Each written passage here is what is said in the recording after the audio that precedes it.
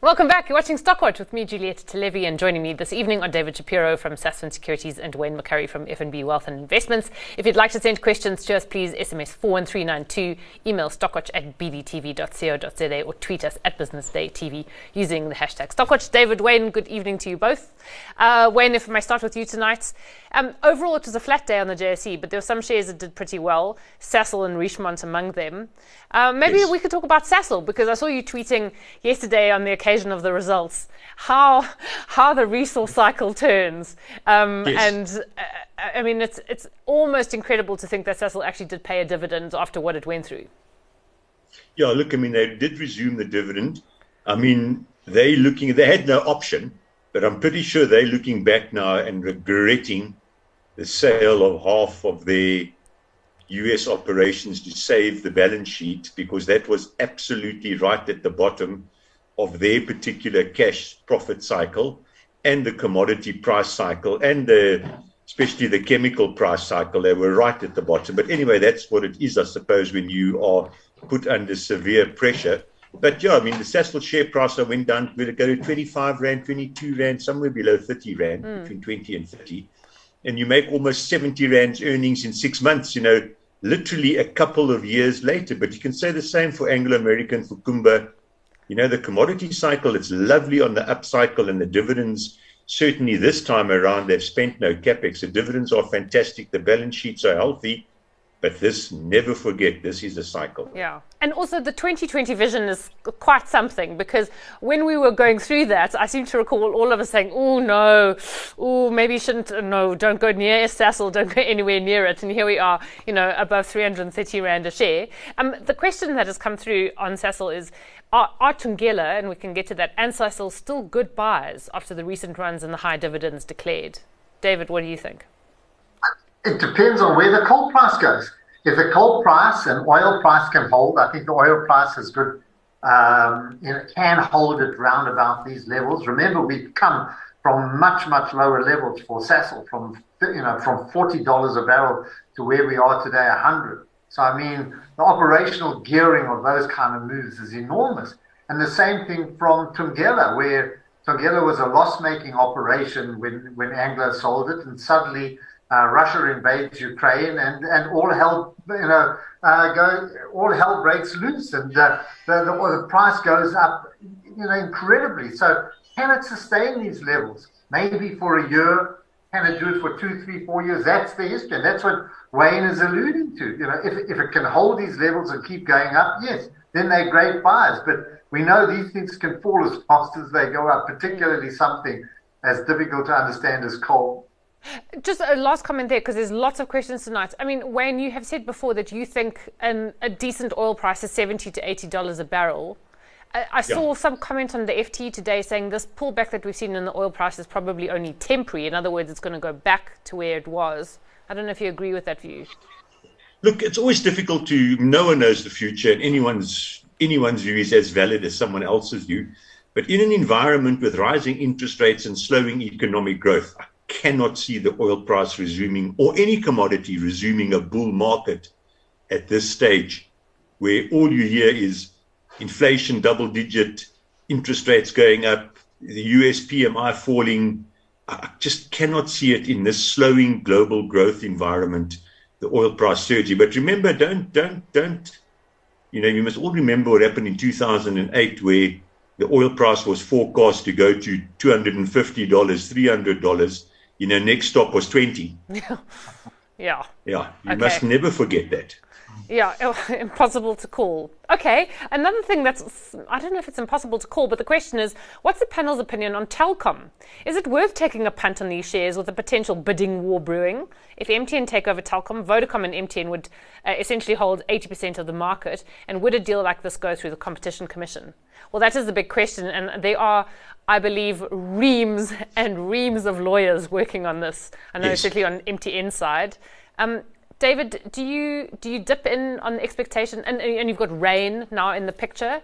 Although it's not as if Rain has lots of money. They would rather want some sort of merger. I mean, they're not going to pay out huge amounts of cash. They're going to make Telkom another small company that's playing in that space, whereas if Telkom goes with MTN, they go into the big league.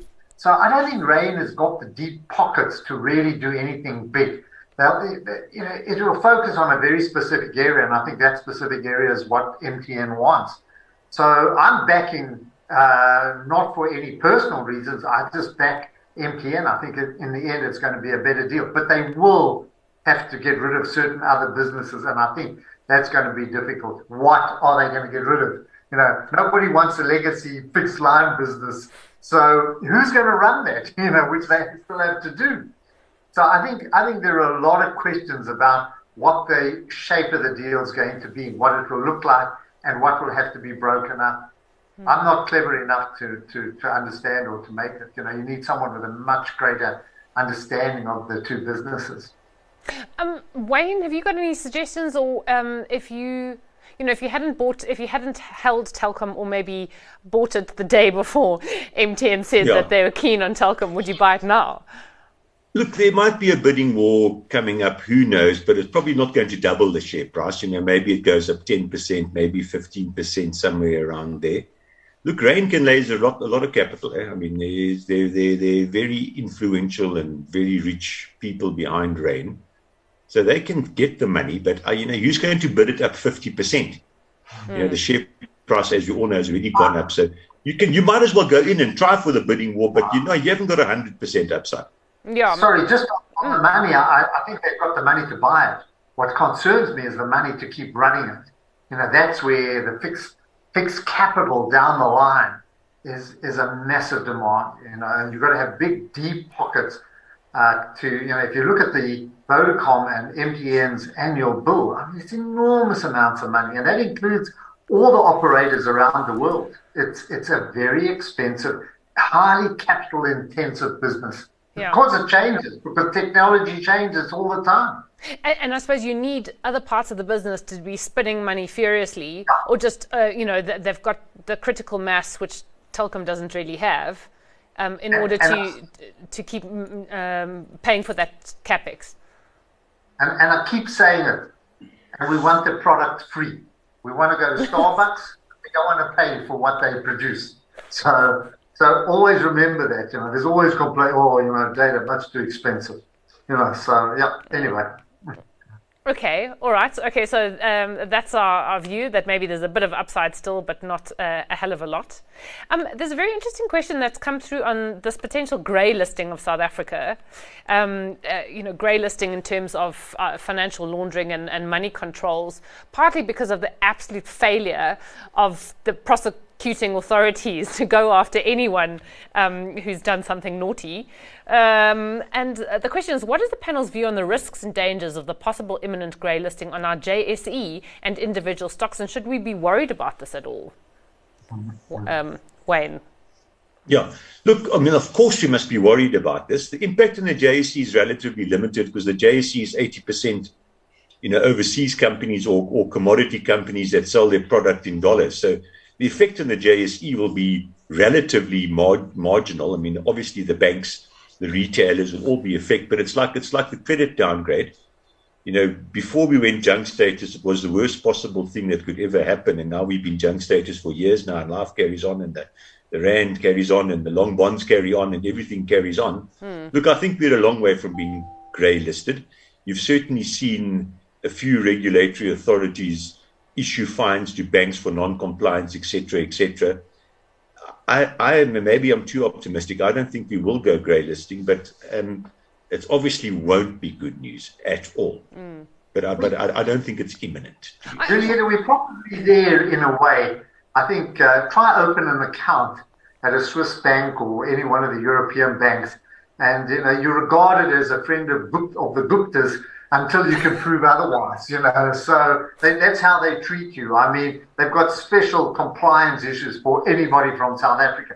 In certain banks, you can't open an account if you live in Lesotho, if you live in Botswana, if you live in any of those areas as well. They will not even consider opening an account for you. So already there is, they treat us with, from a compliance point of view, very, very carefully. And it's an issue. It's a big issue at these kind of levels.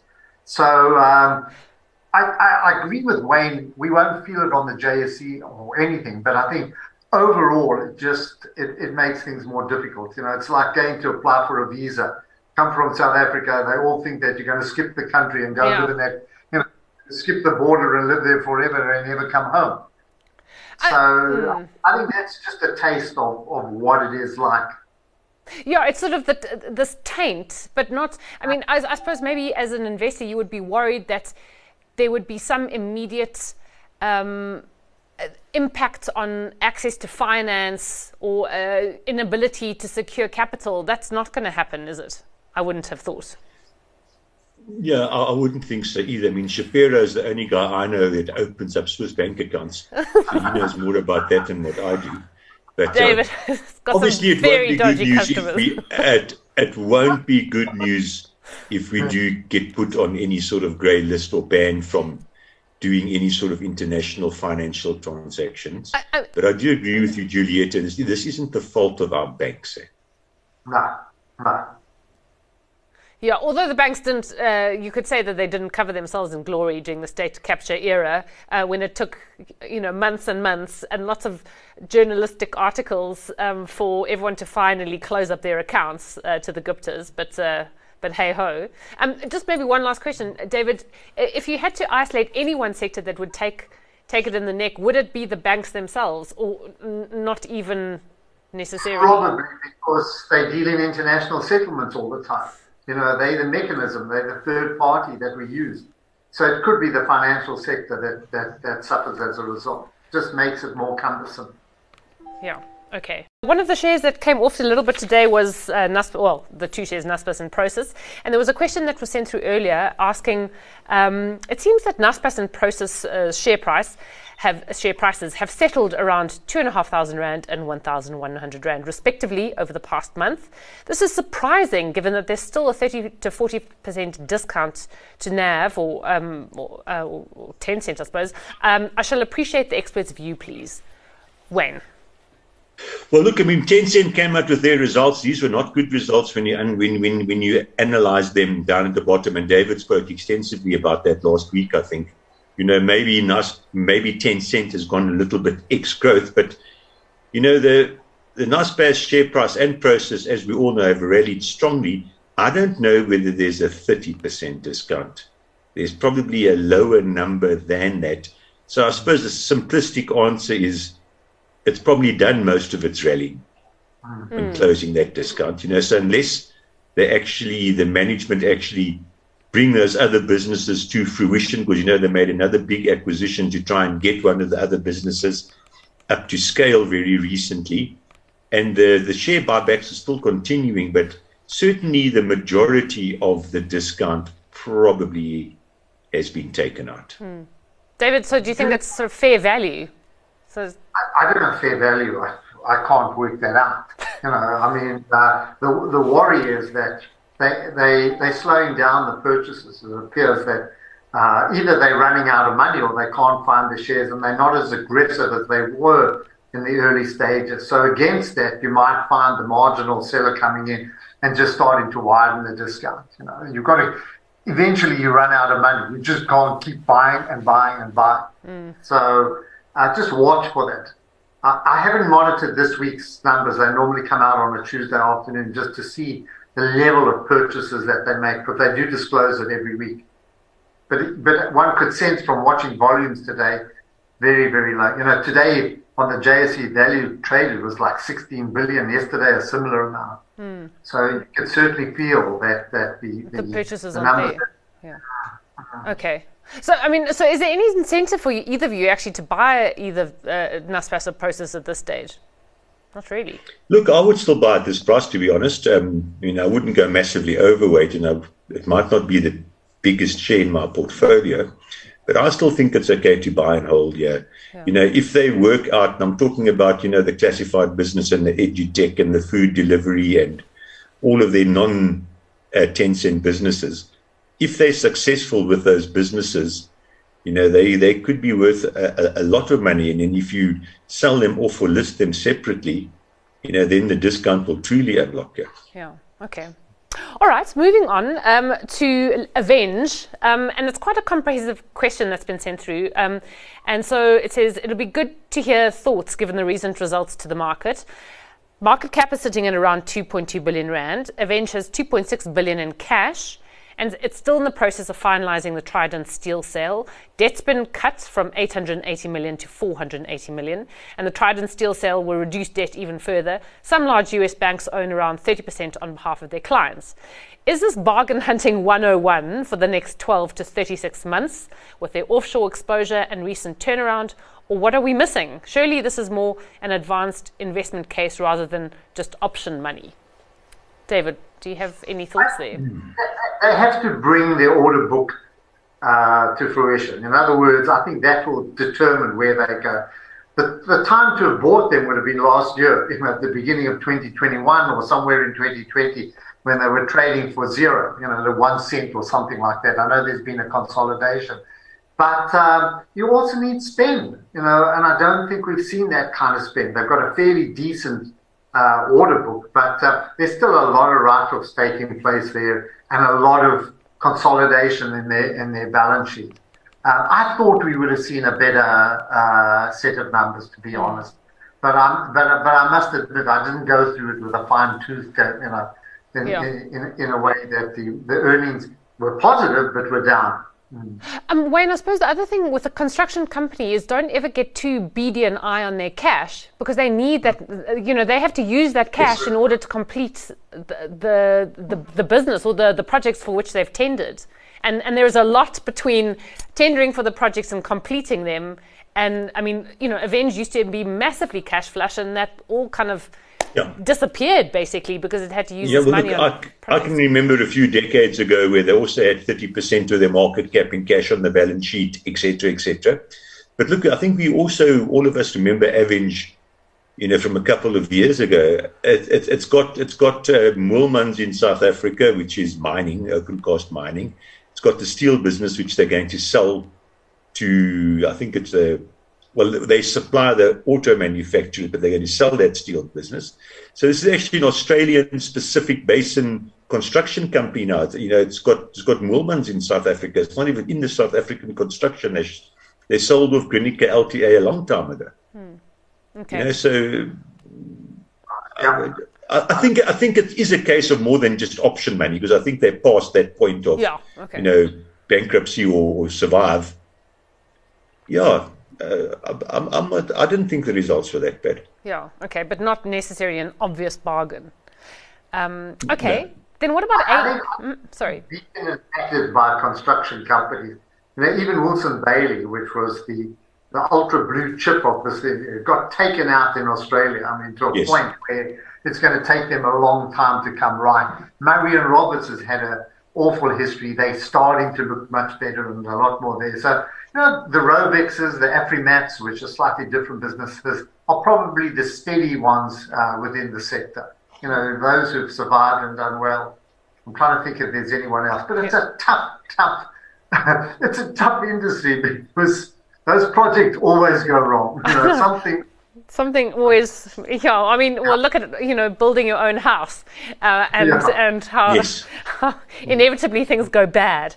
All right, moving on. There's a question on AECI, and the question is, what would be David's view on AECI, or bang bangs, as he calls it? The share price seems to be on a steady decline. Is this market uncertainty on the news of the CEO stepping down, or simply a fear of growth in this particular sector? I think it's probably a fear of growth. I think mining probably slowing down with lower commodity prices. We've seen the results coming out of the Platinum Group and also Kumba's and various other businesses. So it might just be a reflection of what's happening in the industry. I've been watching Barlows in the same light as well. Just watching how they've been performing, because they do supply the mining industry and manufacturing, and also been under a bit of pressure. Listen, it's a good business. It's fundamentally a good business, and in the right economy will do well. It's mining, it's manufacturing. It also supplies the agricultural sector. So, in the right climate, it's a very good business. I'm not going short of it. But I think you need conditions to improve in this economy for it to really grow again. I mean, Wayne, does it, if you talk about its exposure to mining, is it to some, does it kind of track what you have seen happening in mining, listed mining shares? So you would say that there's an obvious correlation between them and AECI. Correct, yes. Look, I mean, we are in a down cycle, it looks like now, on commodity prices, but the downside's very limited because there's no massive surge of new supply coming on. And I still think, despite what the market's current mood is, that we will see interest rate cuts both here and globally, more importantly, towards the end of next year, and then the cycle will pick up. So, on a 5-year plus view on commodities and the commodity cycle, I'm actually relatively positive, but it is clearly a commodity share. And for the shorter while, 6 months, year, whatever, I'm not that positive on commodity and commodity-related shares. So despite the share price having come off a little bit on AECI, well, not a little bit, quite a bit, I would wait. Okay. All right. I just looked. God, it looks terrible. I'm sort of wondering where the graph is because it's been slow to pop up on the screen this evening. But it's awful. It's heading in one direction, and I'm not quite sure why the sell-off is so intense. Well, look, I mean, all commodity prices, all commodity shares seem to have peaked in March, April, and they've been going down. Yeah. Okay. Well, moving on, sadly, to Fortress. Can the panel give a likely scenario and how the Fortress saga will unfold and how the Fortress A and B shares will perform when REIT status is lost? Surely Fortress B will benefit. Now, have either of you been following this? I can't give a comment on this. I've never looked into the Fortress A and B structure, so I actually can't comment on it. Okay, well, I think I can comment. So if the viewer doesn't mind, because I spoke at length to a very disgruntled retail shareholder after last week's vote, and it looks as if it was the PIC that collapsed the vote, that voted against it, which is very, very strange considering that they own Fortress A and B shares, so most peculiar. The company said that if they cannot, they have this cooling off period under the takeover regulation panel, so you can't call another shareholder meeting unless they get the PIC to change their minds. So if they can convince them to do that, then there's a chance that the vote could, if they hold it again and they get a waiver from the TRP, they could get this through potentially. But the company itself said they are not overly concerned about losing REIT status. They lose some tax benefits, yes, but they will keep money back. They'll grow the business and they'll grow the portfolio. So it's not all bad. And I think the Fortress B shares have actually rallied. So it's not. Why did PIC vote against it? What was their reasoning? We asked, and it's like trying to get information out of a stone. Okay. So okay, but that's the update on Fortress, and yeah. So maybe I should quickly move on to, I don't know if either of you have been following Conduit Capital. That's another disaster. What's the panel's view? It's down to 12 cents a share. Any thoughts there? I'm watching from the side. It's I've got no real interest in it, but I mean it's unfortunate.